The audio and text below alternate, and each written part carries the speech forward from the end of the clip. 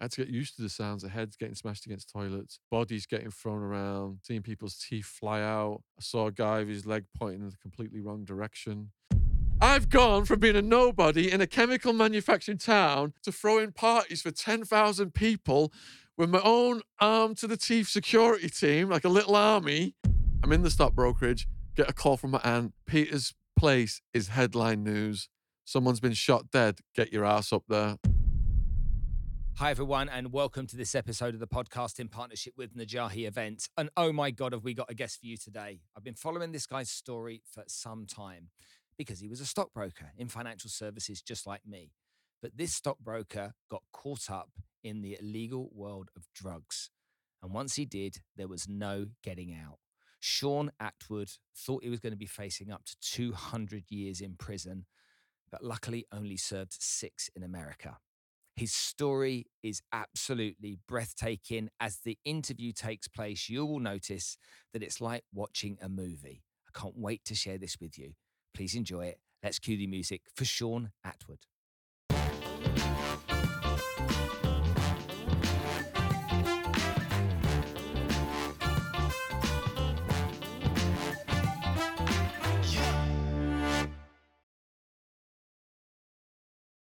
Megaverse, the digital frontier of tomorrow. Megaverse stands at the cutting-edge intersection of technology and imagination. It's a virtual realm where the limitless expanse of the digital universe unfolds, offering users unparalleled experiences and interactions. With its advanced metaverse platform, users can craft unique avatars, forge connections, and even establish their own digital estates. It's more than just virtual reality. Megaverse is an expansive digital civilization teeming with opportunities for both individuals and brands. From immersive concerts to revolutionary retail experiences, Megaverse is redefining the way we engage with the digital world. As we stand on the brink of a new era where the lines between our physical reality and the digital realm blur, Megaverse is poised to lead the charge in this brave new world. Dive in and discover a universe without bounds. This really is the future. And lastly, thank you to Najahi Events, who have been sponsoring us now on the podcast for over a year. Najahi bring motivational speakers to the region to help inspire, educate, and motivate you to achieve better success and live a better life. Shaun, thank you so much for coming to join us on the show. You're welcome, Spencer. Thanks for inviting me. You're a fellow podcaster as well, so I'm sure there's different. You don't want to be critical of what I do as we go through this today. It's like, why are you doing it like that? How did you get into podcasting? Was that something that you fell into? Or is it something that you... What happened was I ended up in maximum security jail in Arizona. This is 2004. Mm-hmm. And we had an idea to start smuggling my writing out of the jail and putting it online. This was when blogs were just first starting. So this was a jail where dead rats were in the food, cockroaches were all over us at night times, guards were murdering mentally ill prisoners. A neo-Nazi gang called the Aryan Brotherhood decided who lived and died. So it was quite extreme. Not saying jail should be a holiday camp, but this was extreme. And I discussed it with my family, and my aunt, who was visiting me behind the plexiglass, I hid what I wrote in. I did it with a tiny little pencil sharpener on the door. Hid what I wrote in like legal paperwork letters. The visitation officer took that off me when I shuffled up. They're all cuffed up. It's like in Max, it's like Hannibal Lecter meets Clarice Starling. You know, you're cuffed to a table, there's a phone, and you can see the other person. So the visitation officer took that, handed it to my aunt at the end of the visit. She carried it out, typed it up, emailed it to my family in the Northwest. And that's how the blog John's Jail Journal started in 2004. And then the YouTube channel started in 2007. Wow. Okay, Yeah. I didn't know that. Yeah. Okay, let's go back to the beginning. You're a man from up north. Okay, I know you've got a really interesting story. The first time I saw you was on, what's the name of that show? Banged Up Abroad in the UK. Banged Up Abroad. That was the first time. And I found... I resonated with parts of your story, probably because we're of a similar age and that kind of people that were around in that kind of ecstasy era and that rave era either had no idea what was going on or were part of driving around listening to Centre Force Radio in London and trying to find out what warehouse was going to be available at midnight and watching the convoy FDM25 to get there. Yeah.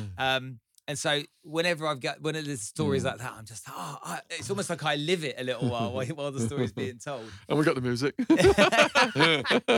For those of you that are listening right now, the studio next to us has got a bit of a backbeat going on. So hopefully, no, we'll use it as sound effects. It's like, no, we've got the beat. Don't you want my love? So tell us, you're from up north, and you ended up in a maximum security jail in the United States. What a wild ride. So what kind of kid were you like? So, unnaturally, I got into the stock market at 14. And my economics teacher saw I had an aptitude and started to give me classes on my own. He'd get the Financial Times out, explain all the numbers. 16, I borrowed money from my nan, 50 quid, and double it in BT shares. So I'm hooked right away. Go down Widnes Library, order dozens of books on the stock market. Now, at the top of my town, Widnes, there's a quarry called Peck's Hill Quarry. And there was a tree overlooking the quarry that we call the thinking tree. So as kids, we go and sit on the branches of the thinking tree and have a conversation like, what are you going to do when you grow up? The two people I was primarily with on the thinking tree was my best mate from childhood, he's dead now, Wildman, and his cousin Hammy. Now, Wildman, we'd ask him what's he going to do when he grows up. And he's like, I'm going to prison. I've got red dots in my head telling me to hurt people. And he grew so big in his high school, he was picking teachers up and putting them in the rubbish bin. And the teachers were so scared of him, they had him outside raking leaves with the caretaker. So, and then Hammy had asked me, what are you going to do? And I'm like, I'm going to go to America, make $1 million in the stock market, fly you guys over, and I'm going to get Wildman a job as a wrestler. He could fight Andre the Giant and Hulk Hogan. This is how idealistic I was at that age. But most of that came true. So did you leave school and become a stockbroker? Went to uni, did business studies degree, took a year out, Glastonbury, Guru Josh, Adamski. Do you remember all that? Adamski, yeah. Yeah. Seal, yeah. Yeah. And then it was like Wolf of Wall Street after that. This was 91 when I arrived in Arizona. Wow. Yeah. And why Arizona? So my family then, if you go back decades, some of them were knocked up by American soldiers, World War II. And GI brides, are they called? Yeah. Ended up in Chicago. And then the Chicago clan migrated to Arizona. No way. Yeah. And so that's how it happened? That's how it happened. So you're Phoenix, Scottsdale, where were you? Yeah, all over. SWAT team came in Scottsdale. We had a big operation out of Tempe, and I had a headquarters, a nice house on a mountain in Tucson. That was the most beautiful place. Yeah. I've been over there. It's a nice part of the world. Gorgeous. Yeah.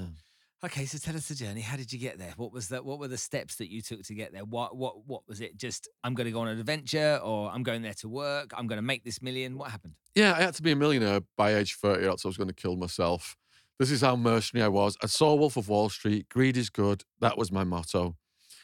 I go off and do 5 or 6 years in the stock market. Wildman goes off and does 5 or so years in prison. He gets out and I fly him over. Now, I've gone from my first 2 years living off cheese on toast and bananas, worried I'm going to run out of money on my student credit cards and I've got to come home, to now being the top producer. We've been the Tony Robbins seminar and all that stuff. And I'm grossing $500,000 a year at this point. So I fly Wildman over, get him a place to live near the George and Dragon British pub in Central Phoenix, thinking he's just going to have a drink with the expats and everything's going to be plain sailing while I'm getting him this job with Hulk Hogan and wrestling. And what happens is, a few weeks into his stay, me and my girlfriend go to his place and a bunch of Mexicans answer the door. I say, where's Peter? And they're like, Peter? Yeah, Peter, he lives here. Peter? There's no Peter here. And then they all pull guns out. So me and my girlfriend start backtracking over the road. Wildman bounces over the road, all smiles. I said, what's happened to your place, Peter? Oh, they're the local crack dealers. They like to move around a lot. So I'm letting them stay in my place. And they're giving me free crack. They're buzzing because they can do $100 crack rock in one breath. And it goes sizzle, sizzle, tingle, tingle, and it calms down my red dots. And the guy at the back there, he's the leader of them. He's from Colombia and he wants to invest in the stock market. And I'm like, Peter, no, I brought you here to stay out of prison. So anyway, it gets worse. So 2 or 3 months into his stay, I'm in the stock brokerage, get a call from my aunt. Peter's place is headline news. Someone's been shot dead. Get your ass up there. I'm like, oh my God, it might be Peter. So I sped up there.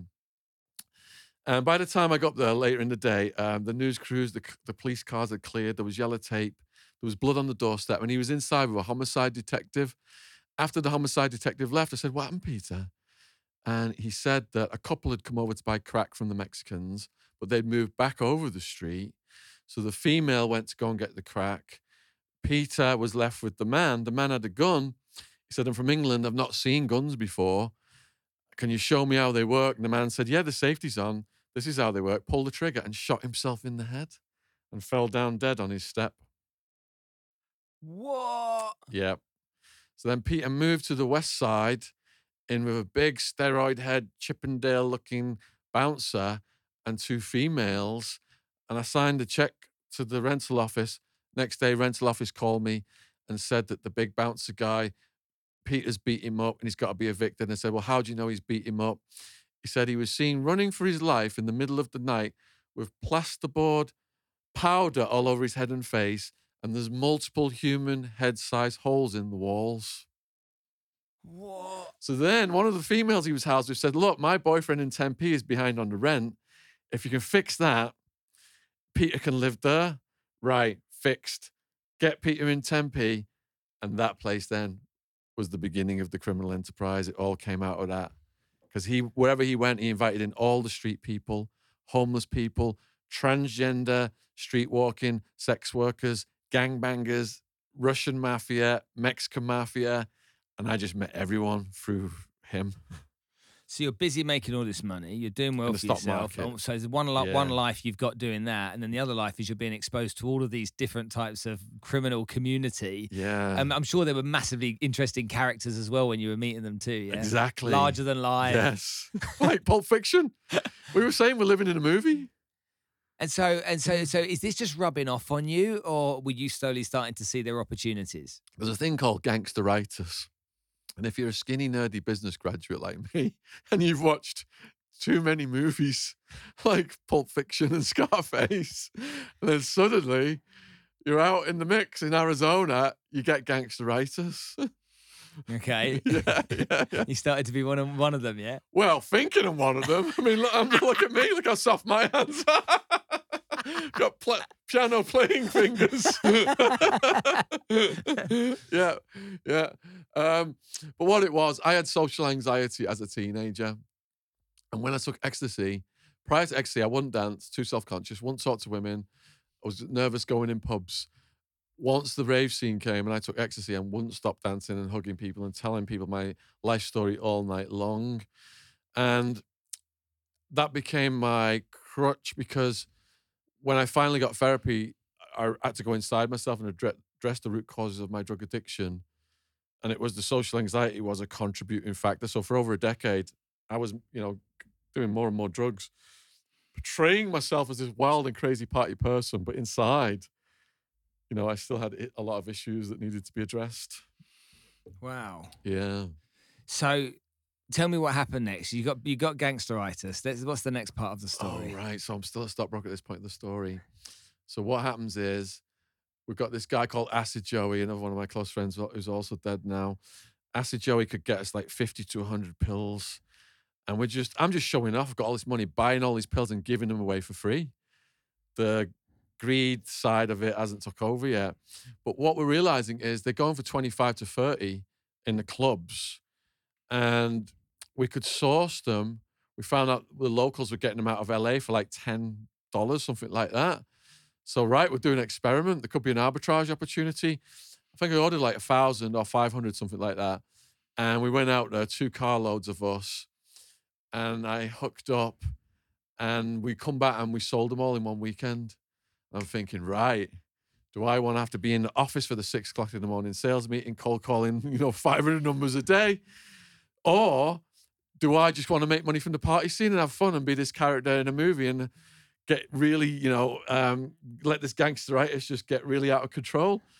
And even my boss, because there was a point where I was counting money out, cash out in my car. My boss's secretary pulls in next to me and she looks over and like, oh shit. And the boss calls me in the office the next day and he's like, Shaun, you're at a crossroads in your life right now. You can go up here where you can be a top performer still and slow and steady progress that you've been doing, build on it. Or you can go down here. And he's like looking down there like it's going to be hell. And I chose to go into hell, even though there were some early warning signs. And one of them was, there was 2 incidents, right? So in a complex where Wildman had situated, we now, as we're expanding this Ecstasy thing, have got multiple apartments working for us. So one of them's like they're selling out of there. Another one, they've got the stash over there, weapons and cash. Over here, people have got back. So, and over here's one we were doing an after party out of. So we're in one we were doing an after party out of. And I'm supplying the ecstasy, and this ruggedly handsome Mexican-American guy walks in, tall. He's got the prison tats, and he's supplying the coke and the weed. So we get talking, and then a cop walks in, and the cop says, I could smell weed from outside, nobody move. And the guy I'm talking to, G-Dog, just whips out a gun, puts it in the cop's face, says, the only one who's not leaving is you, motherfucker. Everybody run. I've never seen anything this heavy before in my life. I'm shitting myself. So I run off into the night. We go to an apartment that's occupied by 2 guys, Fish and Seth. Seth, one of my close friends, he's also dead now. So we go in there and we're discussing whether we should flush our shit because the cops are going to come. It's going to get crazy. Next thing, bam, bam, bam, bam, bam, on the French window, and it's G-Dog. He's like, let me in. So we let him in, and he schooled us. He's like, turn the lights out, turn the TV out. No one answer the door. If the cops knock on the door, they've not got time to get a warrant. They'll just go to the next house. And that's exactly what we did. So we harbored him. And he said to me, Shaun, because you and your friends protected me, me and my brothers have got your back. I had no idea what that meant. A couple of months later, he invited me to one of his brother's houses. And we go over to the door. His brother's a much shorter guy, know her. He's looking up at me like, who the F's this guy? And he hears my accent and he starts buzzing off my accent. He's like, damn, you talk funny. I guess you are from England. Come in and meet my homies. They're probably suspicious about undercover cops. So because I had the accent. Anyway, I go in, all these massive tattooed Mexican-American gang members. There's weighing scales. There's serious weapons. There's slabs of coke and meth. And I'm like taking all this in, and none of them are smiling. They all look like, we want to eat this guy, basically. That was a look in their eyes. One swings a spoonful of coke in my face. It's like, snort this. Look over at Gino. He's like, yeah, snort it. And then I'm like, hold on a minute. That's not an ornament. So they had this thing on top of the biggest TV I've ever seen in my life at that stage. And I thought, right, I've seen one of them before. Oh, yeah, it was in a Rambo movie. They had a rocket-propelled grenade launcher on top of the TV. Yeah. Wow. So I ended up in business with them, and they had my back. And it wasn't until years later when they all got arrested, and they were headline news, and it showed all the mugshots. They were part of the New Mexican Mafia, which was one of the most violent, powerful mafias in Arizona at that time. So there, I've got 2 warnings now, but I'm just buzzing off this stuff. Third warning, while I'm still a stockbroker, is I get a call at the brokerage from Fish, who's dealing for me out of that complex. He says, grab Wildman. I need you guys' help right now. It's urgent. I say, what's up? He said, I can't talk about it on the phone. You just got to come over here. I went looking for Wildman, but he was collecting crack debts in Central Phoenix for the Colombian. So I couldn't find him. So I go to the house, the apartment with Fish. Fish and his girlfriend answer the door. She's crying. I think, right, she's been sexually assaulted. Something's happened here, and they want Wildman to do him in. So I'm like, what's the matter? What's the matter? And they're just looking at me like speechless. And then I hear this noise. Zzz, zzz, zzz. Like, what's that? You better go see. So I go into this other room, and G-Dog's already introduced me to one of his associates, who's this older Mexican-American guy with this stately silver swept back hair. And he's in this room coordinating what was happening. And what was happening was there was a group of Mexicans. There was the guy with the silver hair behind them. The Mexicans all had cattle prods, and there was a naked, hog-tied man on the floor with a rockabilly quiff. And when he gave instructions in Spanish, they hit him with the cattle prods. He was gagged, so he couldn't say anything properly. He was just mumbling, but his eyes were terrified. And as they electrocuted him, piss was shooting out of his dick. And he was just going like that, and his quiff was shaking, this rockabilly quiff. Now, again, like I said, I had social anxiety. This isn't my scene. So I'm shitting myself again now, but I'm thinking, I got to put on a front here, because if I look like I've got a problem with this, they're going to have a problem with me.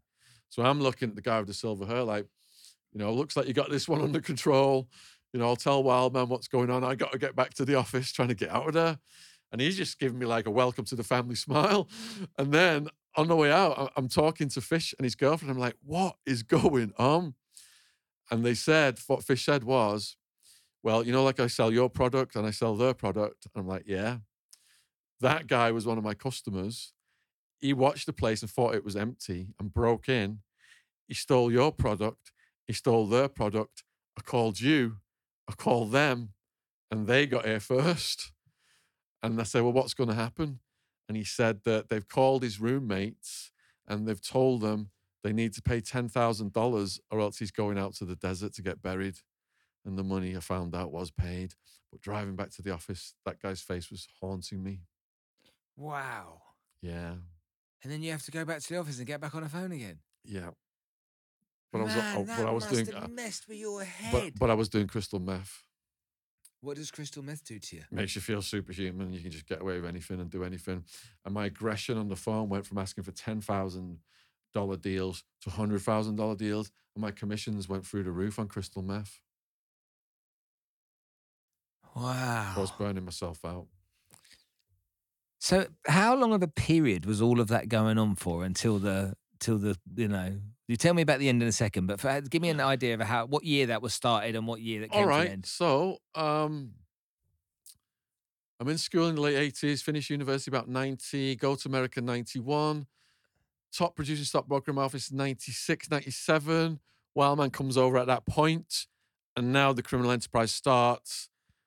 Peaks around before the millennia. SWAT team comes May 16th, 2002.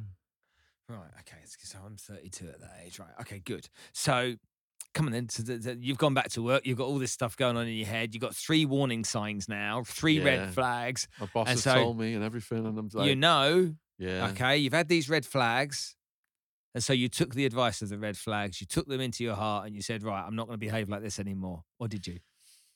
Crystal meth scrambles your decision-making processes and tells you you're Mr. Cool Guy now. You are in a movie like Scarface now. You've seen this guy, on the floor getting tortured.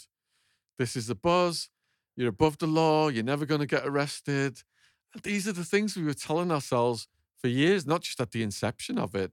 So what I did was just didn't show up for work one day, moved into a new location, started to fly people from the UK and rent houses, cars, and build up credit in their names, open bank account in their names, open stock market accounts in their names, and slowly built up this criminal enterprise that ended up with about 200 people working for me, structured like a corporation.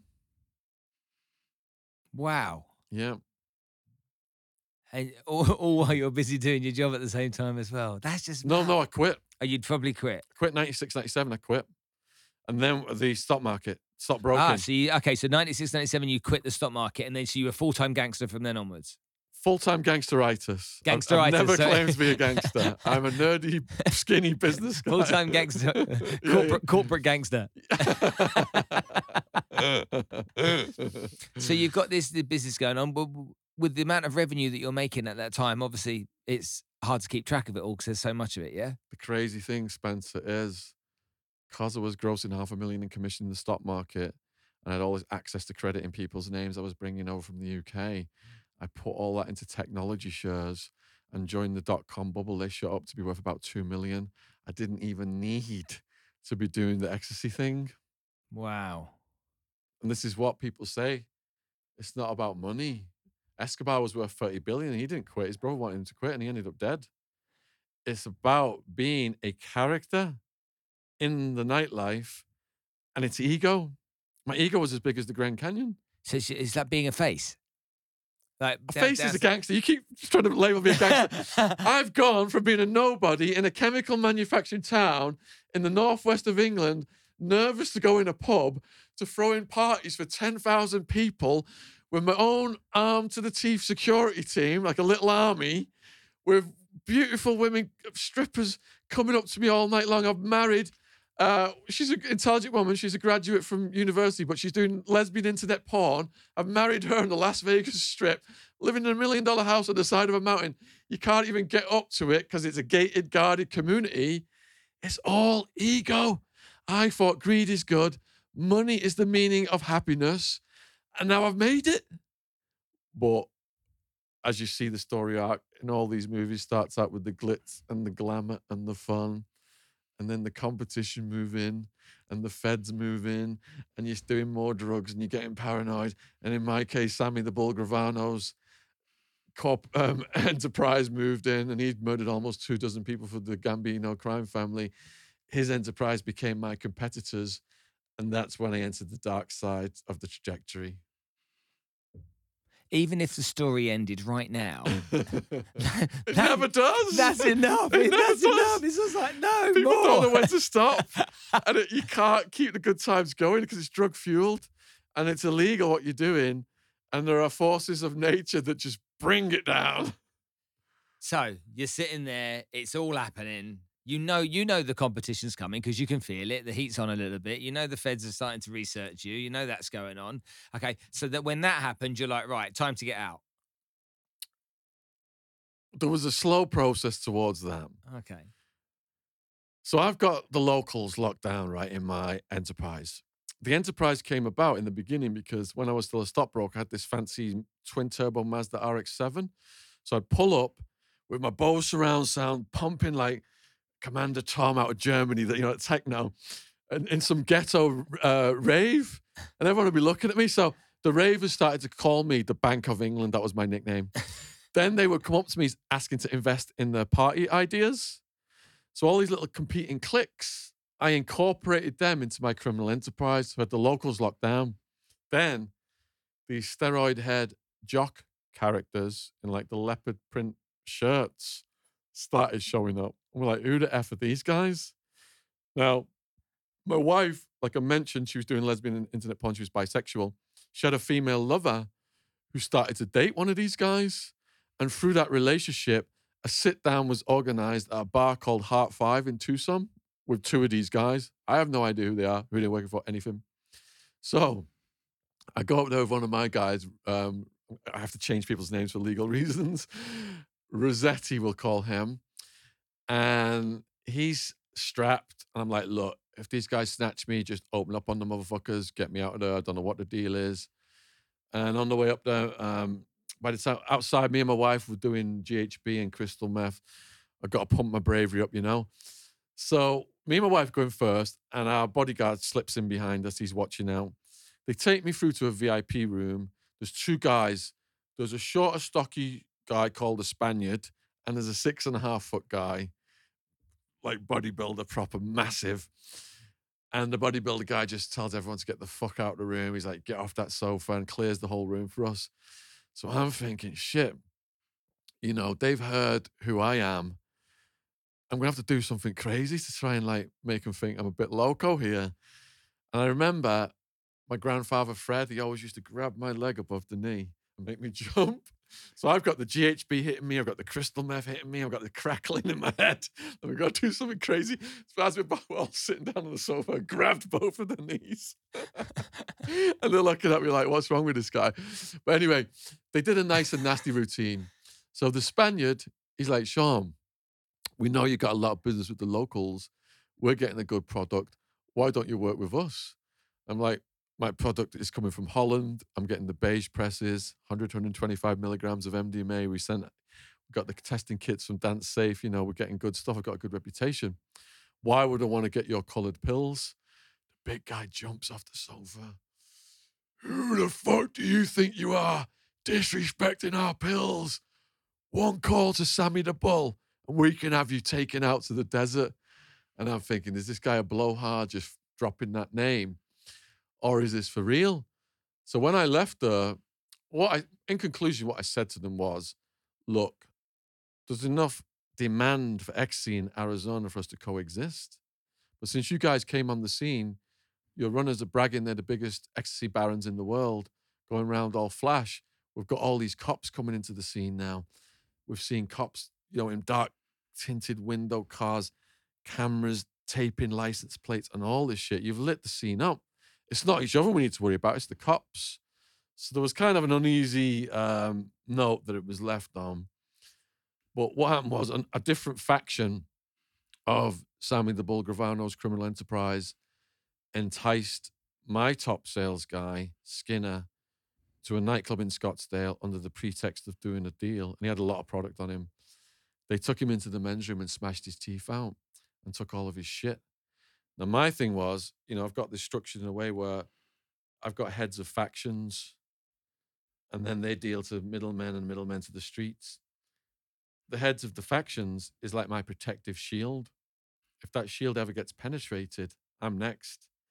So it was at that point I made a decision to move from Phoenix to the house on the mountainside in Tucson in the gated, guarded community where I was living with my wife. And the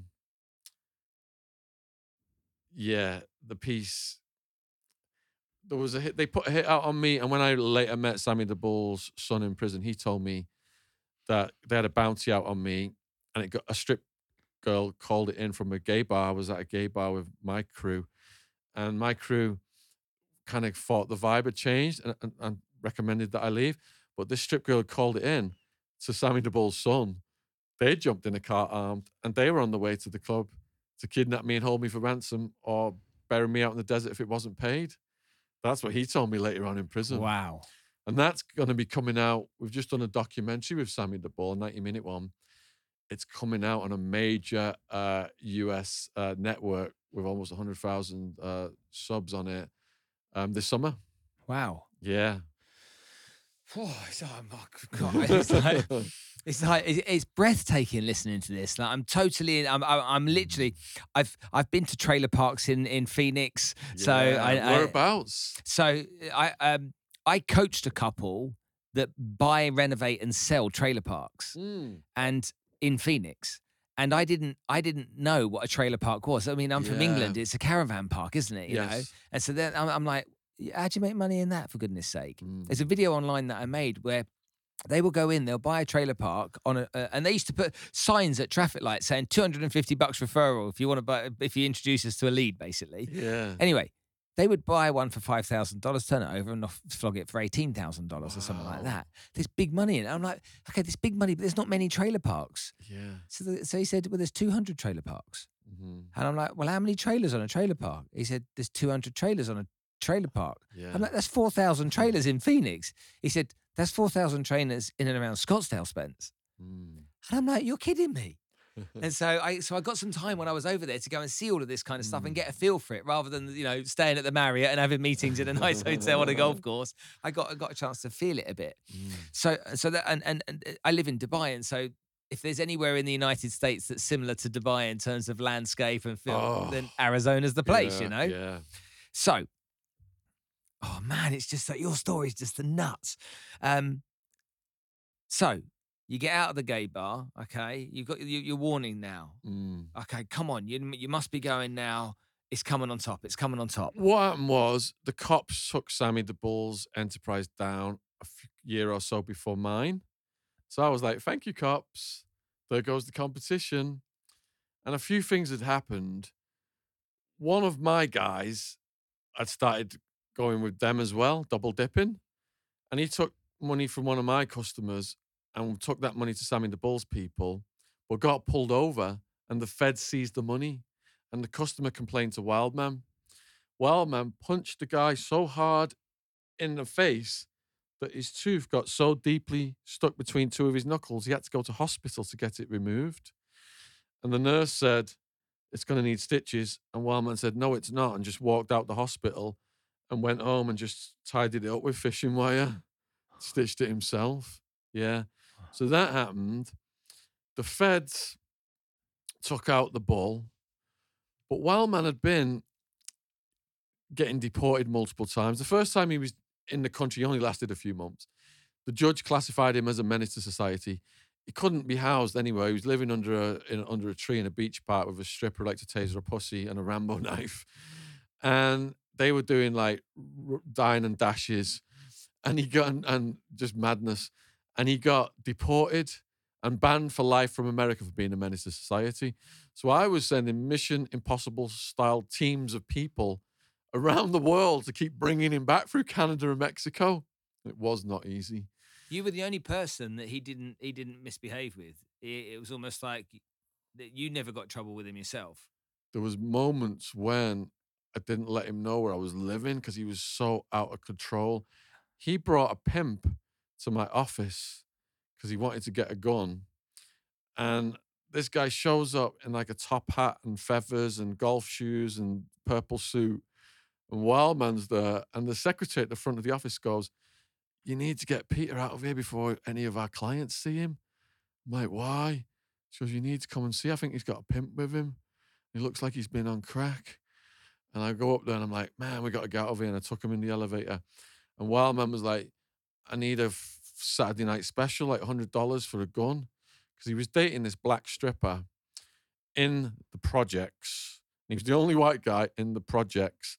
And the blacks were yelling at him that he had jungle fever and to get out of the projects. So he wanted to get this gun. And I'm like, "I'm not giving you a gun, man. You're too crazy. And you probably just spent it on crack anyway." And I sent them packing. But G-Dogs showed up and got him a gun. And they pulled up at a corner store, him and Wildman in the projects, jumped out. I don't know whether it was a Mac or an AR, opened up on the gang members and took off. And Wildman got banned from the projects. Banned from the projects. The most dangerous part of Phoenix. Can you believe it? And later on, they said they would kill him in Mexico if he behaved like that. And he ended up cartel running around in military jeeps, calling him El Oso de Burr because of his fighting style. Man.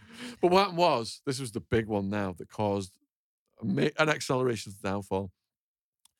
The guy who's got his teeth knocked out, Skinner, my top ecstasy sales guy, I spent a lot of time with him before Wildman come back on another visit. And when Wildman come back, I was spending more time with Wildman. And these are the things that bring things down, is like animosities and ego and jealousies. So Skinner got so jealous of me hanging out with Wildman that he started to scheme against me. And one of the things he did when Wildman was back in a deportation facility again, he had Wild Woman's apartment firebombed. So Wildman and Wild Woman were a couple, collectively the Wild Ones, and she was a tough scouser. And some people were more scared of her than him. There was a police report whereby she was seen with a giant metal fan. She's only a tiny woman, chasing Wild Woman down the street, trying to whack him with it, saying she was going to hit him. Yeah. So what happened was, he schemed to have her place robbed with a firebomb in the hope that she would run outside and need to stash her pills somewhere. And he was going to send some guys in to rescue her and take her and the pills and keep her shit. But they didn't know what they were dealing with. So these guys from the South Side showed up, gangsters, and they're like, "Yeah, you know, we've been sent to take you to safety. Get in." And she's like, in a Liverpudlian accent, "I don't fucking know you guys from Adam. Do I look like fucking chopped fucking liver to you guys? I ain't going in your fucking car. You guys can fuck off." And they didn't know what to do, so they just left. They left. But later on, we found out that Skinner had been behind the whole thing. So Wildman then, when he found out that, because the firebomb had gone right past her face, it gone through the window. She had a mark on her face from it. And his thing then was, the next time he came back to Phoenix, he was on a one track to murder Skinner. And Skinner got so scared, he went to the police. We didn't know. Wildman had actually got to the point where he'd found where Skinner lived. And he was in there waiting for Skinner to come home. And one of my friends, associates, a guy called Joey Crack, he walks in. And Wildman just grabbed him. He's been up for days on meth. And his eyes are like, here. Looks like the devil grabs him like he's going to.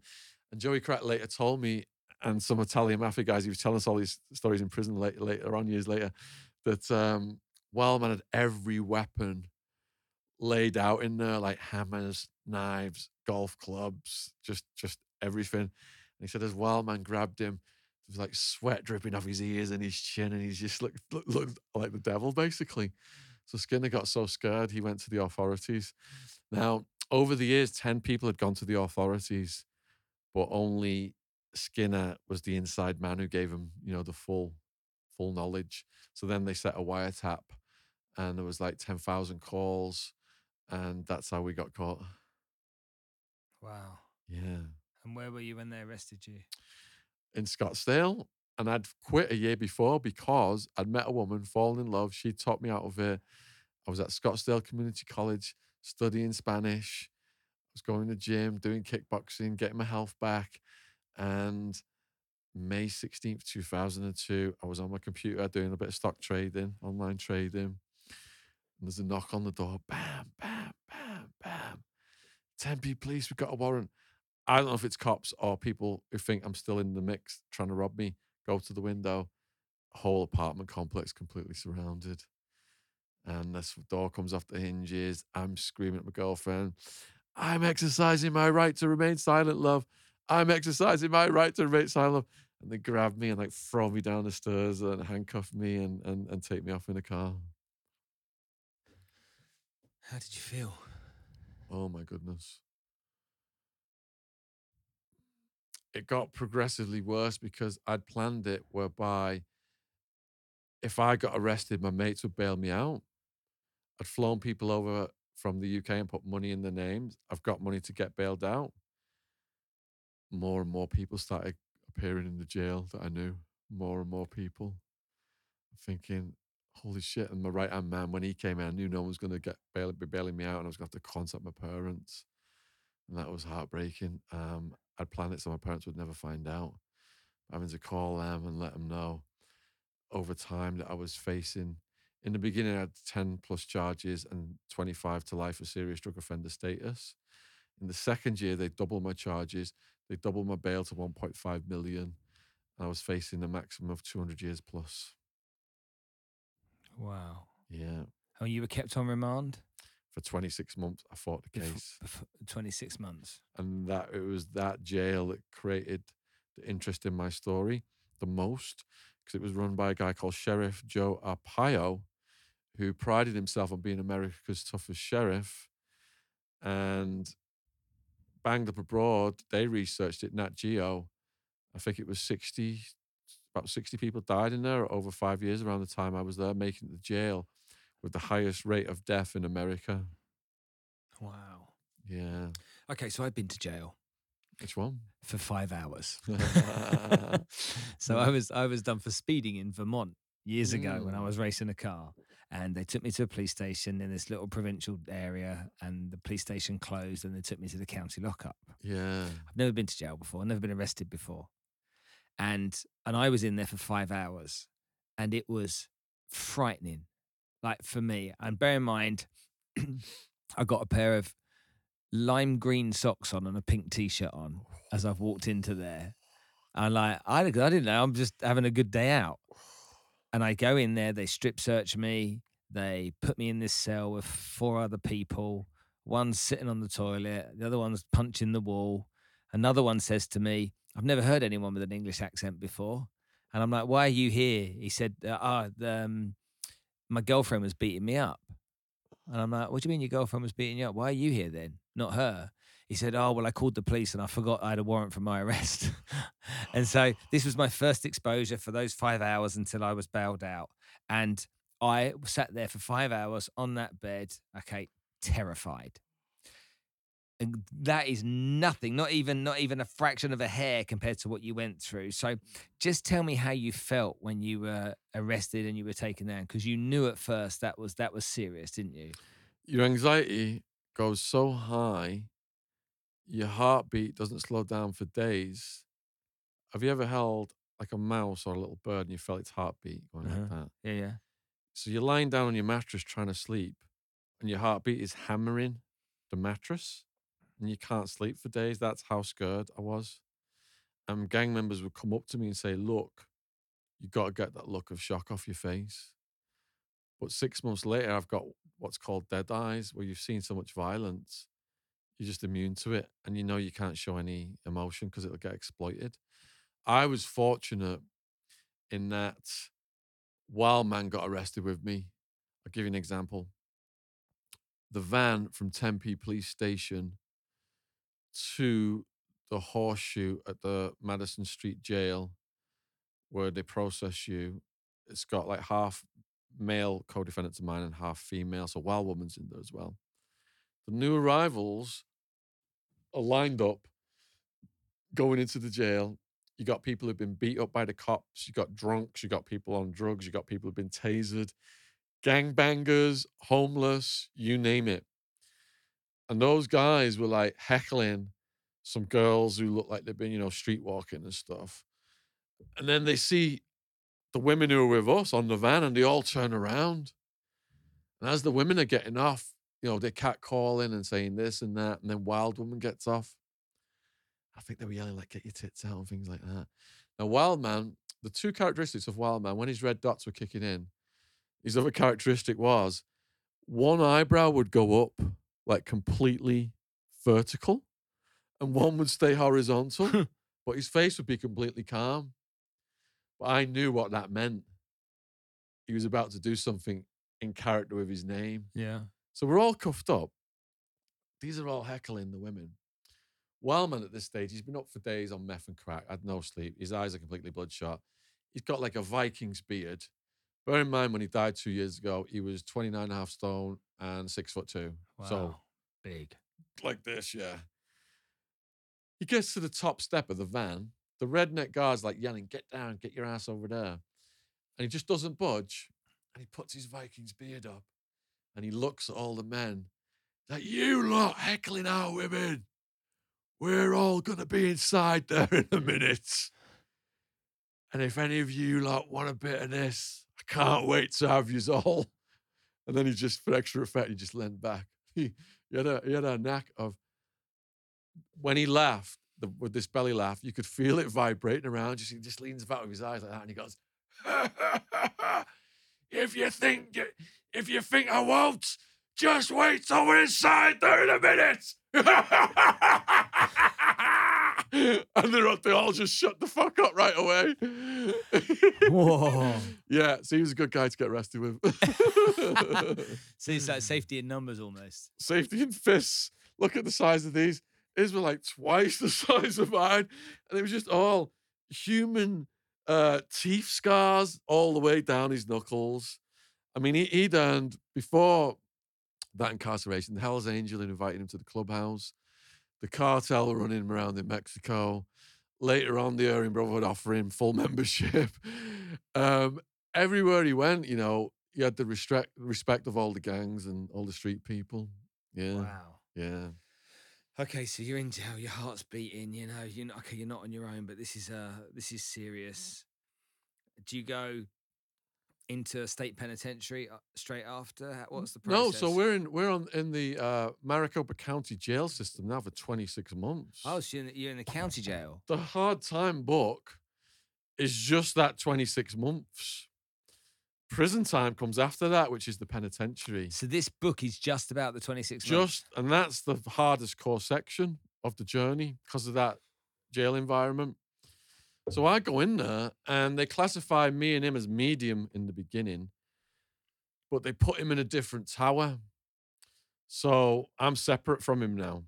So I go in and these skinheads, Hitler, Swazis, lightning bolts, come up to me.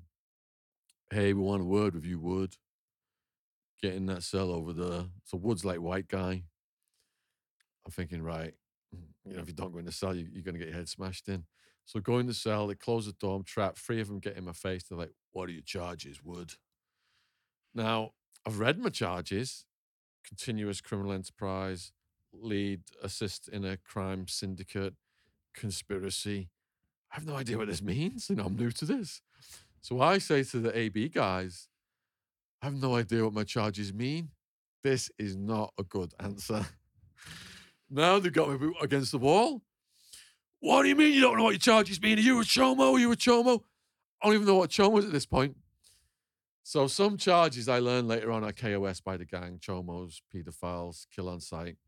Other charges are SOS, smash on sight, drive-by shootings because women and kids get hit. I pull out my charge sheet. They see him in for drugs, that's acceptable. They see my bond is $750,000. Like, God damn, who'd you guys kill? They're like really impressed because my bail was so high. And I'm like, I didn't kill anyone, we're just raised, blah, blah, blah. And then they explain all the rules. So you must take showers or we'll smash you for bad hygiene. Can't go make your friends with the guards or smash you for snitching. Can't sit at the tables of other races. And on and on and on it goes. Then they told me that I stunk because I've been in the processing thing for 2 days. I stunk, go and get a shower. And but what happened was a guy who came in with me, they thought he was a chomo. So they asked me, do I know anything about him? I said, I don't know anything about him. But what happened was they got him, didn't they, in the shower. And the gang was beating him and they left him whimpering in a pool of blood. And one guy's like, oh, you didn't smash him good enough, dog. And he goes in, it's just like he's trying to crack this guy's head open like it's a coconut until he's unconscious or dead. And when the guard did a security walk, lock down, everybody lock down. I'm looking out my plexiglass window and there's not just blood coming out of his head, there's like yellow stuff coming out of his head. And this was just like day 3, I think, something like that. Wow.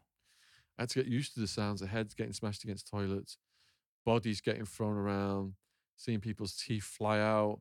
I saw a guy with his leg pointing in the completely wrong direction. There was a mentally ill old man who wouldn't stop rambling, and I don't know what the gang did to him, but as I walked past him, blood just squirted out the back of his head. But because I had so many co-defendants in the jail, and the word spread fast that we were one of the biggest groups in the jail, and my bouncers were in there with me. The guy called Zach, who was almost 7 foot. It was more a case of me seeing the violence. Yeah. You're protected from it to some degree. Yeah. You'll never get away from those sounds in your head, though, and those noises and those smells, will you? They'll stay with you forever. No, and the odd thing is, my Bang the Board episode was shown in America a couple of years ago. It's been on repeat. And there was a point in the story where the ABs, the Nazis, get overtaken. The Italian Mafia end up running the whites in where I'm housed. And one of their enforcers was a guy called Bruno.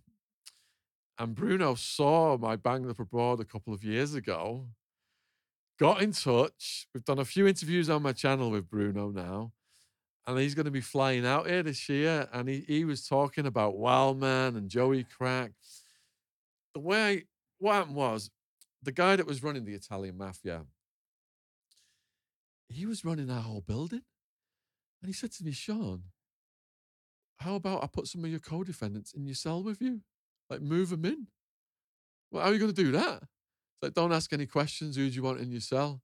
Of course, I asked for Wildman, but he couldn't be moved because they put a do not house together. He moved 2 other of my co-defendants in my cell with me. And once he took over, it was the most pleasant period of it. Like, if the cops were going to raid us, he knew. And he'd have them bring all our shit back. We were all asleep or locked down at night. 10 at night lockdown. He's outside with the guards smoking, giving them orders. His girlfriend visited him as a lawyer. He got put in the legal room on his own and she was giving him blowjobs. My girlfriend was coming with some of his other crew's girlfriends and they started giving us extra long visits. And when the day they asked me to start working out with them was one of the happiest days of my life because I knew they'd accepted me. So Joey Crack, my co-defendant now, is in my cell. And he is a feisty New Yorker. He's got this skinny face like an Afghan hound. Eyes always popping out of his head. He's always on meth.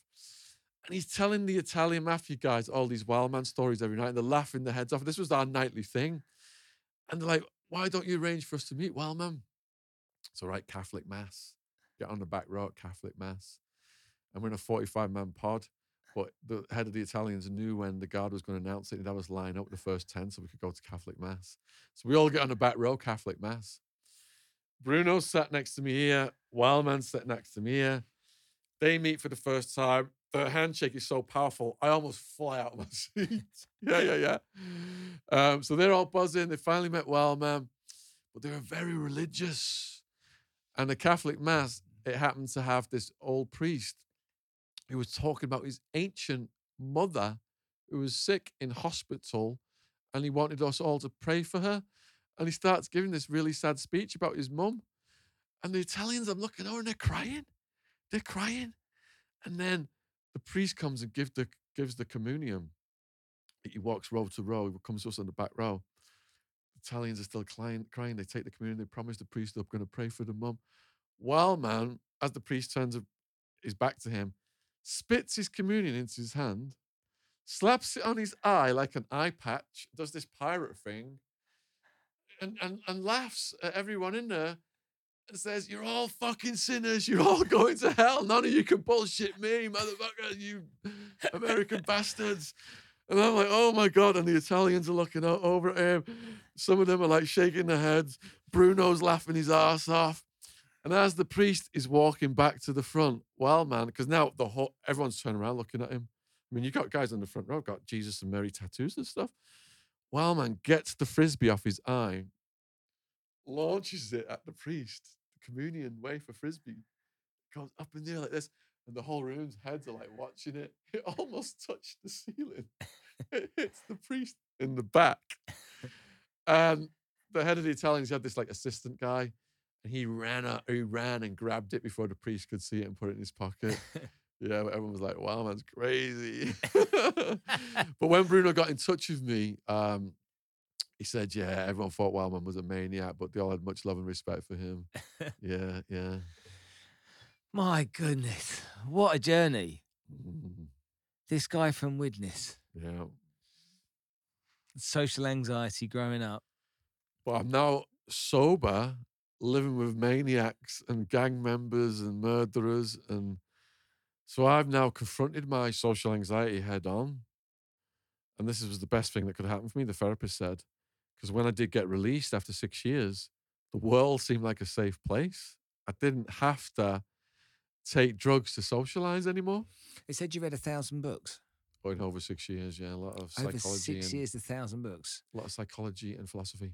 What made you get into reading? Was it at the beginning of it, was it, I want to understand myself better and why I've done this? Or was it more about just trying to pass time? What was it at first? In the beginning of it, I was resenting getting caught. No drugs had been found. The lawyer said they missed the boat because I'd quit, but they don't have to catch you with the drugs. All it takes is people to snitch. And I was hoping we'd get out on some kind of glitch. And even though I'd quit the importation, I was still sneaking off on the weekends, getting high and leaving my girlfriend in the house, going out with Wildman and G-Dog and these characters. So if I'd have got released in that first year, I would have gone back to my drug taking and the nightlife, and anything could have happened. But the first books that were given to me, all I ever read prior to the SWAT was finance books. I was obsessed. I thought fiction is a waste of time. Yeah. It's frivolous. There's nothing to learn.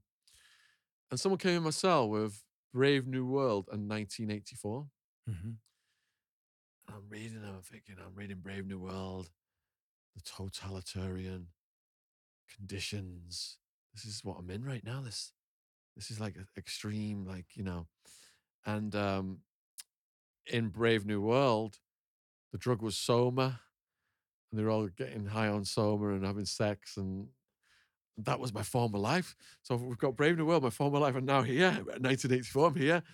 Wow, this is so interesting. Books are so interesting. And it was from there, it just accelerated. In 2006, I read 268 books, and I told my sister, and she's like, "You lucky bastard. People got lives, jobs, relationships, responsibilities. No one could do that unless they were living like a mad monk in a cave." And I did feel blessed. And I think it was in the second year when I was facing 200 years and I wanted to kill myself. That material persona, that character created the Bank of England, English Shaun, that people call me. The longing for that was crushed out of me. I'm facing 200 years. I'm in max security now. They've moved me. They've doubled my bail to 1.5 million. They stopped my girlfriend from visiting me. I'm living with the cockroaches. I can't sleep with the cockroaches crawling on me. There's dead rats in the food. I've got bleeding and itching, skin infections and bed sores. Look like I spilled battery acid on my leg. One of my eyelids was drooping down in. There was yellow pus coming out my eyeball. And then they stopped my girlfriend. I was like, oh, man. I'm facing 200 years. I'm basically going to spend the rest of my life like this. Might as well just end it. Yeah. I planned to just slash my wrists and bleed out after a guard did a security walk and just lay there with the cockroaches. But I wanted to say goodbye to my family and friends first. And what I mean by that was I was allowed 7 photos. So I've got the photos of my mom, dad, girlfriend, sister, and I get the photo out of my mom, and I'm like, your mum's going to get a call saying you killed yourself in a foreign prison. And I started crying at that point. I couldn't bear the thought of putting my mum through that. And that's what stopped me from doing it. And after that, because all my needs were selfish party needs, getting high, getting my friends high, never want the party to end. I hadn't been thinking about the needs of other people. And a guy limped into my cell. He's got a steel rod in his leg, screws loose, he's in agony. He's got hepatitis C. He's got syphilis. He's got stomach cancer so advanced he's going to die within a couple of years. And the jail won't give you medical treatment because they want you to die as fast as possible. They get $50,000-$60,000 a year per person. They want to get a healthy prisoner on that bunk so they can maximize the profits and not spend it on expensive medical care. So he's telling me this story. And I'm like, holy shit. I was feeling so sorry for myself the other night. I was going to kill myself. And listen to what this guy's going through. There's always somebody worse off. Mm. And I started to teach the Mexicans how to write home in Spanish because they worked out in the countryside. They couldn't read and write properly. I was reading people's legal paperwork. And then the blog started from there as well. I thought, right. I said to a guard, how do you guys get away with this? The dead rats, the cockroaches, and, crawling all over us. Guards murdering prisoners. How do you get away with it? And he said, the public has no idea what's going on in here and they don't give a shit about prisoners. So with the tiny pencil, I started to write everything down. As I said in the beginning, and my aunt smuggled it out of Max. It was set up as John's jail journal because we couldn't put it in my name. My mum was aware of the guards murdering prisoners and the lawsuits, but we were scared to do it. And then when I did get moved over to Supermax, out of the jail jurisdiction over to the prison jurisdiction, the BBC ran it and the Guardian ran it. The Guardian had a front page with a cockroach on it. And it was all my stories about living with the cockroaches, what they published. And basically that put me on a whole new path of being an activist and led to the books and completely transforming my life from being a party person, finance guy. Did you find God? I read all the different religious texts within, all that reading I was doing. And what I learned was a lot of the characters are the same in the Torah and the Quran and the Bible, and a lot of the stories are the same. I was thinking, whoa, who came first? I think there's been a bit of plagiarism here. But I found that there was good and bad in everyone, everything you read. And there's good and bad in everybody I met. And my thing was, what can I take that I can use for me?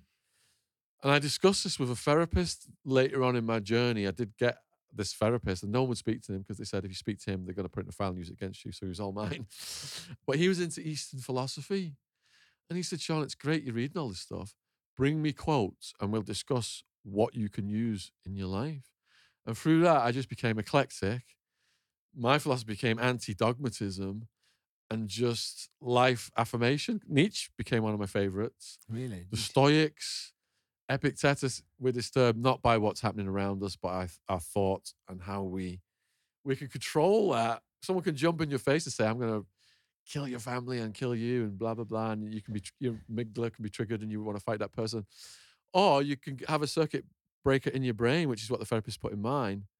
And I could say to myself, right, I'm not going to engage that person's crazy energy.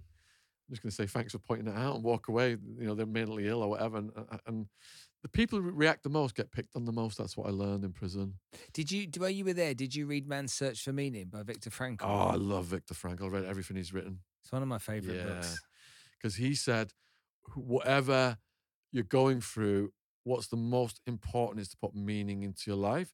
And people who found hobbies and studied and were on a positive program, especially with sports, boxing, you're not allowed to do martial arts, but I had a guy teaching me martial arts.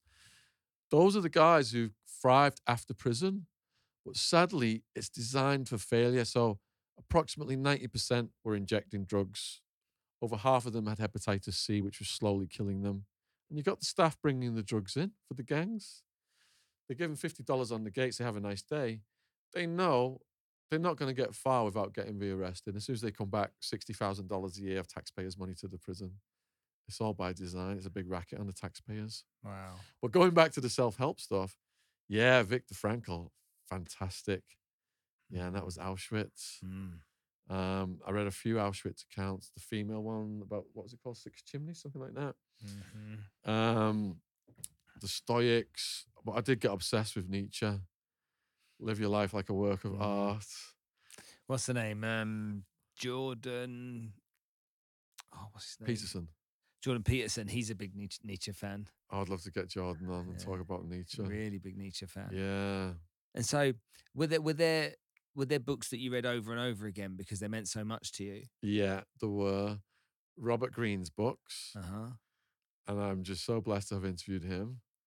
And things like Plato, Odysseus, certain books of quotes. There's a book, Thomas Sells, is it? The Great Quotes. I met a guy called Two Tonys who took me under his wing. He was Italian, mafia, multiple homicide murderer, serving 140 plus years. He'd left the dead bodies of rival gangsters from Arizona to Alaska. If you've not harmed women or kids, you got the most respect in the prison. And I had a game of chess with him, and afterwards he said, I think you're an honest guy. Would you be willing to write my life story? And I did. And he took me under his wing, and one day he came in. He's like, Shaun, this is one of my favorite books. Day in the Life of Ivan Denisovich by Alexander Solzhenitsyn. So in the Gulag, they're working these guys to death. If you refuse to work, you're dragged to death by horse, thrown off a cliff, or hung from a tree. And they're losing their digits and their ears and their nose to frostbite. So wherever we were housed, you know, like breakfast cold in Arizona prison, the prisoners are all complaining. Two Tonys are like, what's wrong with you guys? Where Ivan was housed, they were fighting over fish eyeballs in the soup to just try and stay alive. This was the Siberian Gulag under Stalin. And he taught me, Two Tonys taught me, there's always someone worse off. And he died in 2010 from liver cancer from his own drug taking. But the spirit of him has remained on in me. Ivan Denisovich, there's always someone worse off. So, you know, when I do talks to kids and I say, if you've not got a yardstick, think about me with the roaches. But even when you're never with the roaches, think about someone in the Gulag, you're going to feel better about yourself. You know, I've done 4 interviews today. You know what it's like when you do a podcast. It's like there's lots of you. You were the last one. Yeah. And just before you came, the guy that owns the studio here said, how are you getting on? I said, I'm punch drunk, but I'm waiting for this one. I've waited for this one all day. Oh, thank you. And I don't know why I have this fascination with true crime. Posh Pete I had on the podcast. Great guy. What a sweet guy. Yeah.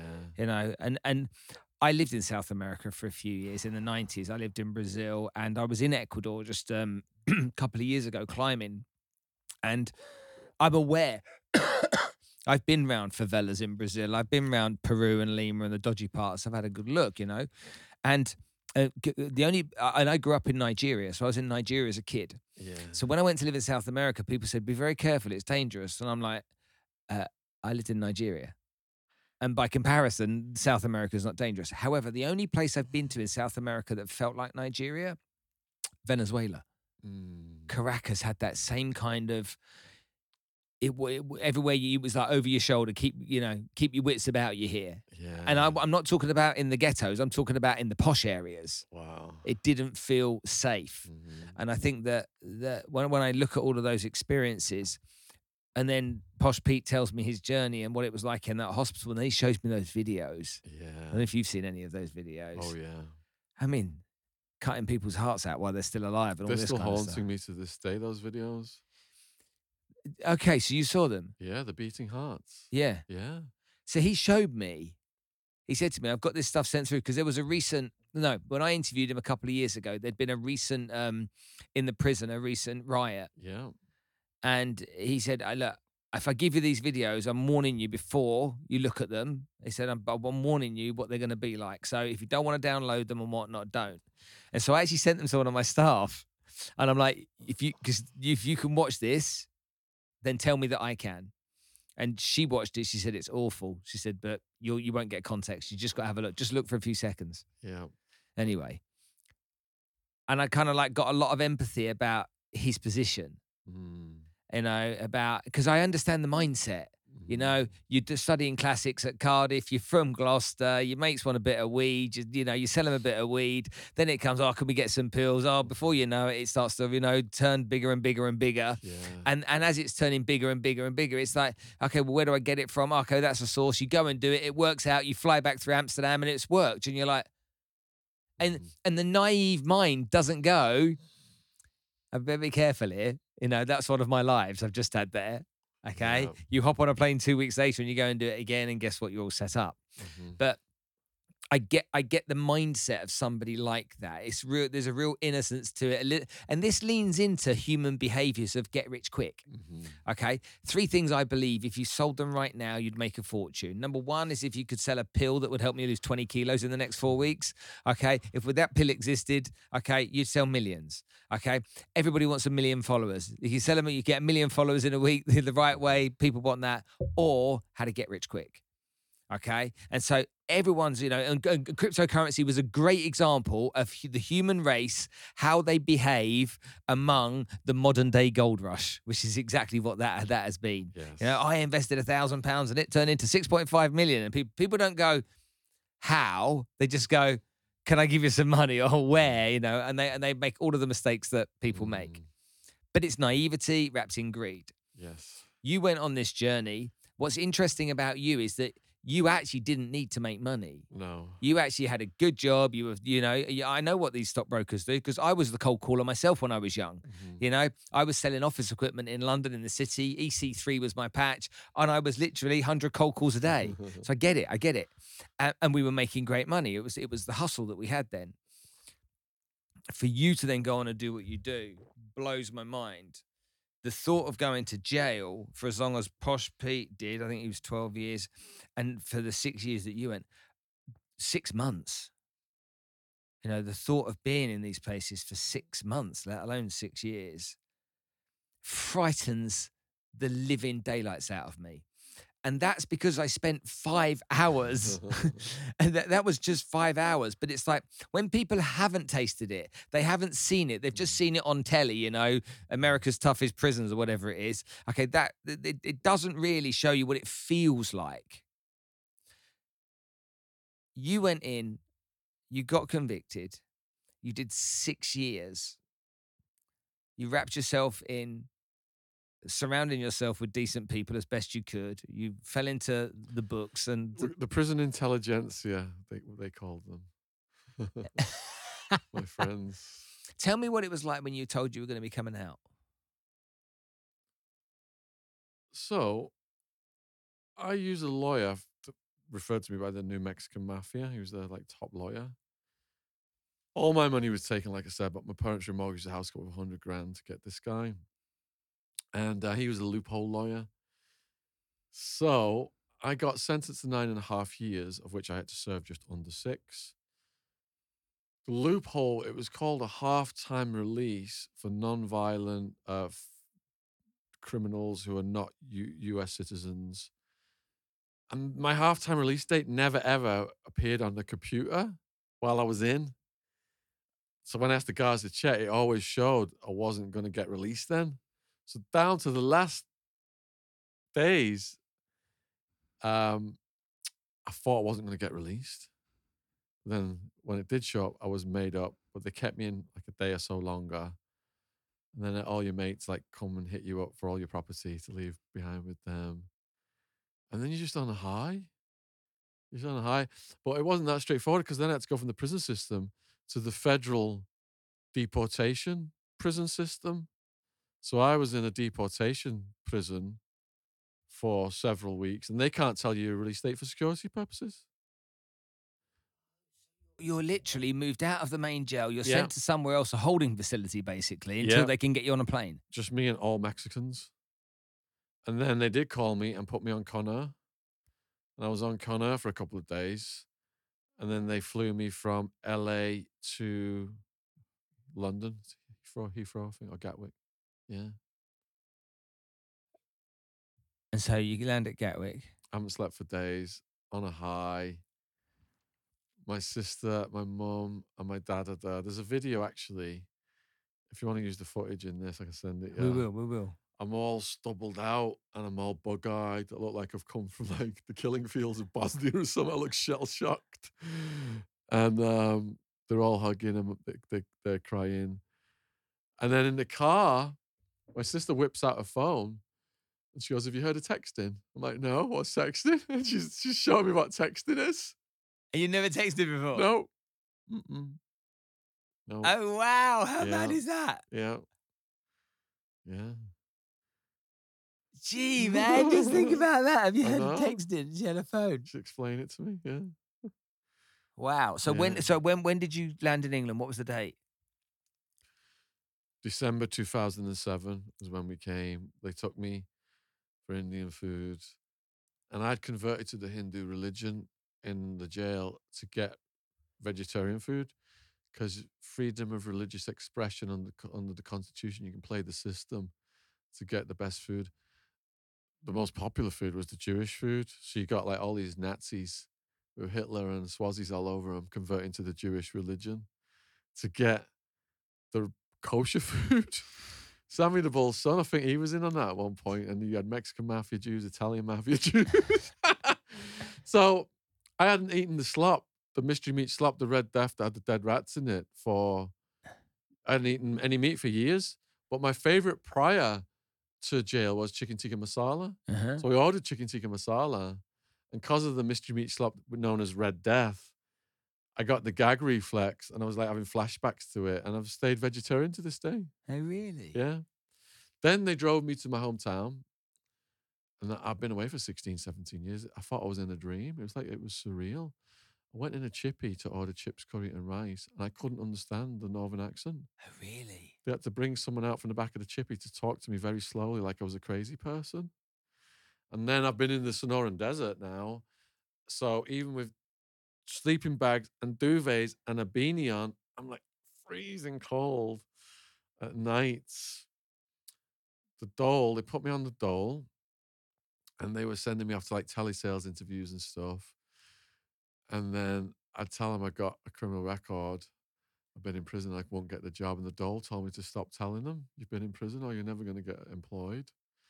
I was getting a bit depressed, and I won a short story contest that my mum had entered me in when I was in prison.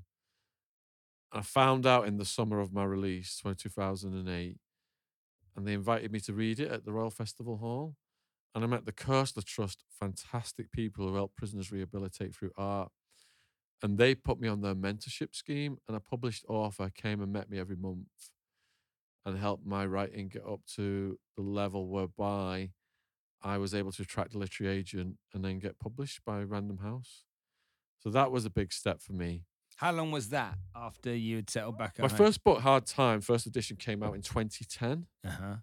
I think, right, I'm going to be an author now. I'll be set. Being an author is a long road. Don't get paid for a long time, do you? I was selling £100,000 of books a year because we were doing Waterstone's book signings. Not like everyone's lined up at the table. Me and my mum handing leaflets out and putting people in headlocks all day long. We were selling £100,000 of books a year and getting a check for like £2,000 every 6 months. Yeah, so I was on the dole for about 5 years, but I was building up my blog, my YouTube, writing more books. It became a trilogy with Party Time and Prison Time. And then it was just slow and steady progress. I was really focused on the writing side of it. Even though we had the YouTube channel from 2007, the videos were seldom, but there come a point where I started to transfer everything over into video format, and it just started to generate more interest. Mm-hmm. And when I went on True Geordie podcast, shout out to Brian and Lawrence, a lot of people started to come over to my channel, and I was inspired by them. The early interviews they did, like with Nick Yaris and Paul Hannaford with the maggots in his leg, I was inspired by them to just go full on and stop just doing my prison stories now and start to interview other people about their prison stories. Yeah. Is it like when you're in, let's say you're a Marine or something, when you're in the prison and not in the prison service, when you're in the prison system and other people have been in it and you're having a conversation, is there just like some unwritten words, some unsaid words? You both understand stuff that the rest of the world doesn't understand. Oh my goodness, I've never been asked that question before. And when I got to the airport and I was deported, I think there was a point where somewhere I was sat with a soldier just come back. I got talking to him, and we've both basically come from life and death environments. And we were just looking at all the people and saying, these people have no idea how lucky they are and how safe they are and how secured they are and what can really happen to people if in the world. So I've still got that in me, but that gives you a good value system then, because you do appreciate the small things. I appreciate sleep, appreciate a nice meal, appreciate spending time with girlfriend, all the things that are taken away that you took for granted your whole life. You don't understand how valuable they are until they're taken away from you. In lots of our lives, we talk about gratitude. And I've made a documentary on human trafficking. I've seen the suffering of people in 9-year-old girls forced into prostitution in different parts of the world. Yeah, made me angry. And I suffered a bout of depression myself about 10 years ago, and it was being exposed to these people that suffered way more than me. And whenever I'm with them now and I see them once a week, it gives me an injection of gratitude. It reminds me of how lucky I am and not to take anything for granted. And it's kind of, when I was younger, gratitude was like some woo-woo word. It was like, you got to be grateful. You got to be grateful. I was like, shut up, what are you talking about? The experience that you've had, that must play a massive role. That word on its own, gratitude is part of your bread and butter. I did something similar to you. We went hard on the Epstein case. We interviewed victims of Epstein and Maxwell, and we interviewed a lot of similar people, Annika Lucas, victims of SRA. And I thought, with childhood trauma, especially victims of pedophiles being the root cause of crime, this needs to be exposed and the whole world will be behind me. What is more important than protecting women and kids? Yeah. Dark forces rose up against me to try to wipe me off the face of the earth. I ended up hacked. I ended up losing my YouTube channel twice. I ended up in a police station with a caution. I ended up with people trying to say that I was involved in bizarre activities, the things we were finding out other people about, and on and on and on it went. And also some of the guys I'd helped rise up through the podcasts who had an eye on my subscribers, they jumped on a board as well and put out videos to millions of people saying I was a person who's got a foreign conviction for doing that kind of crime against children. I was a police informant. I was gay. And a one-eyed hitman was on his way to my house one day to get me. So I live streamed it. I put, I'm waiting for you. And all these viewers jumped on board and he never showed up. And my life got out of control for about a year.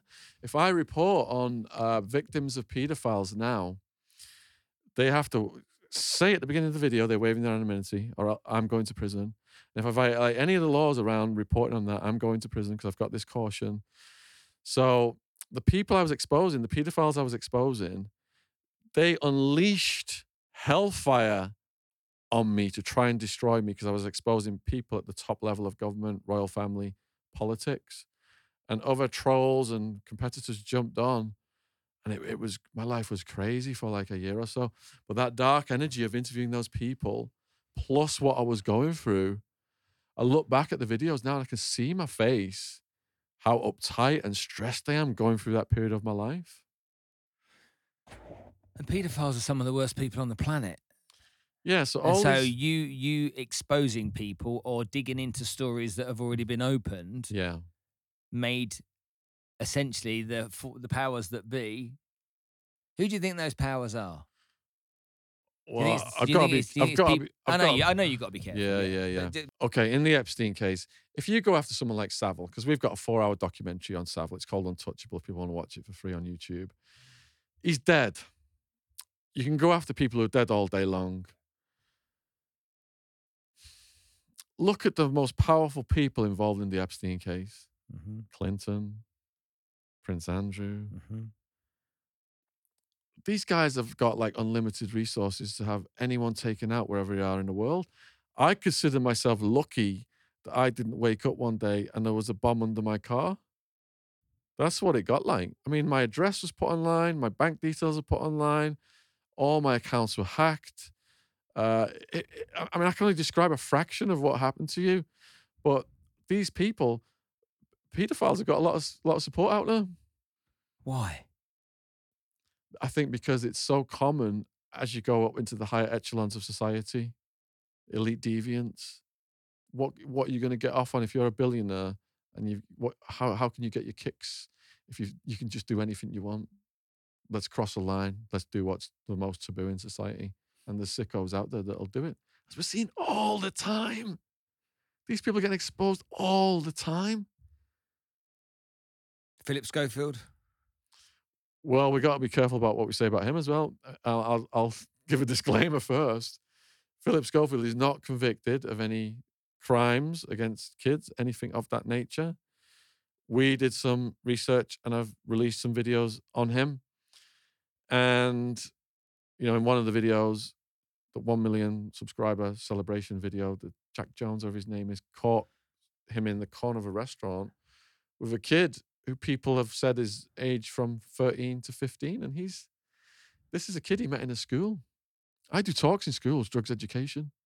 At a recent talk, as the students were leaving, a female student put her hand up and said, "Can I ask you a question?" And I immediately turned to the contact teacher who booked me and said, "Can you just stand next to me right now while this kid comes and talks to me while these other students leave?" Which is exactly what happened. To procure a kid you've met in a school when he was 11, to then be taking him out for meals, it just blows my mind how this could happen. He may not have been convicted of a crime, but for the viewers watching this, would you like that to happen to your kid? I'm sure you wouldn't. No, absolutely. Yeah. The world's a bit messed up in some ways, isn't it? And the more you kind of open these cans of worms, or what do you call it? Unpeel these scenarios and situations that happen to people, the more you almost lose faith a little bit in humanity. You mentioned Annika Lucas. Yes. I imagine after interviewing her for the first time, you went away and it played on your mind. I interviewed a woman. Annika Lucas, still to this day, is the interview that put this podcast on the map. Great, and deservedly so. And her story, she's one of the most remarkable human beings I've ever met. And she's so spiritual, and she does a yoga and a meditation, and she's an absolute wonderful human being. I interviewed a woman. We called it Pure Evil Dad, who basically had her so he could do things to her. And I'll just leave it to imagination what he did to her. Anyway, he's overseas and a family member comes to clean the house, puts on a videotape and sees a video of him doing those things to her, and they go to the cops. The cops get him when he comes back, and he sends a letter out through another prisoner saying to the family to destroy these things in the shed, but the police intercept it. So a cop opens a box in the shed and there's a diary in it, and he's reviewed all of the molestations, give them a rating, and put down what date rape drugs he used on her. This is the only interview that I felt like all my blood left my body and I went freezing cold. And in the interview, I had to grab my jacket and put my jacket on. And just to think about what she's been through, it makes what I've been through look like nothing. And she's such a spiritual person as well. Yeah. And what's sad about it is there are many more like that as well, aren't there? Care homes, it's just a system of grooming, and they're making money off these kids and they're pimping them out. I mean, a great guest. Have you had John Wedger on? Who? John Wedger, London Met cop. No. He was assigned to Vice. And Vice weren't doing anything. And he had hundreds of reports of kids getting pimped out from care homes, doing the sex work. And because he filed 100 reports, they're like, "What are you doing? What are you doing, John?" They tried to shut him down. They started noticing the clients were wealthy people and adding those to his reports. They kept moving him around, trying to shut him down. They said, if you keep up with this, you're going to lose everything. Lose your job, your family, your income, blah, blah, blah. And he did. He lost everything. And he's pursued that mission to this day.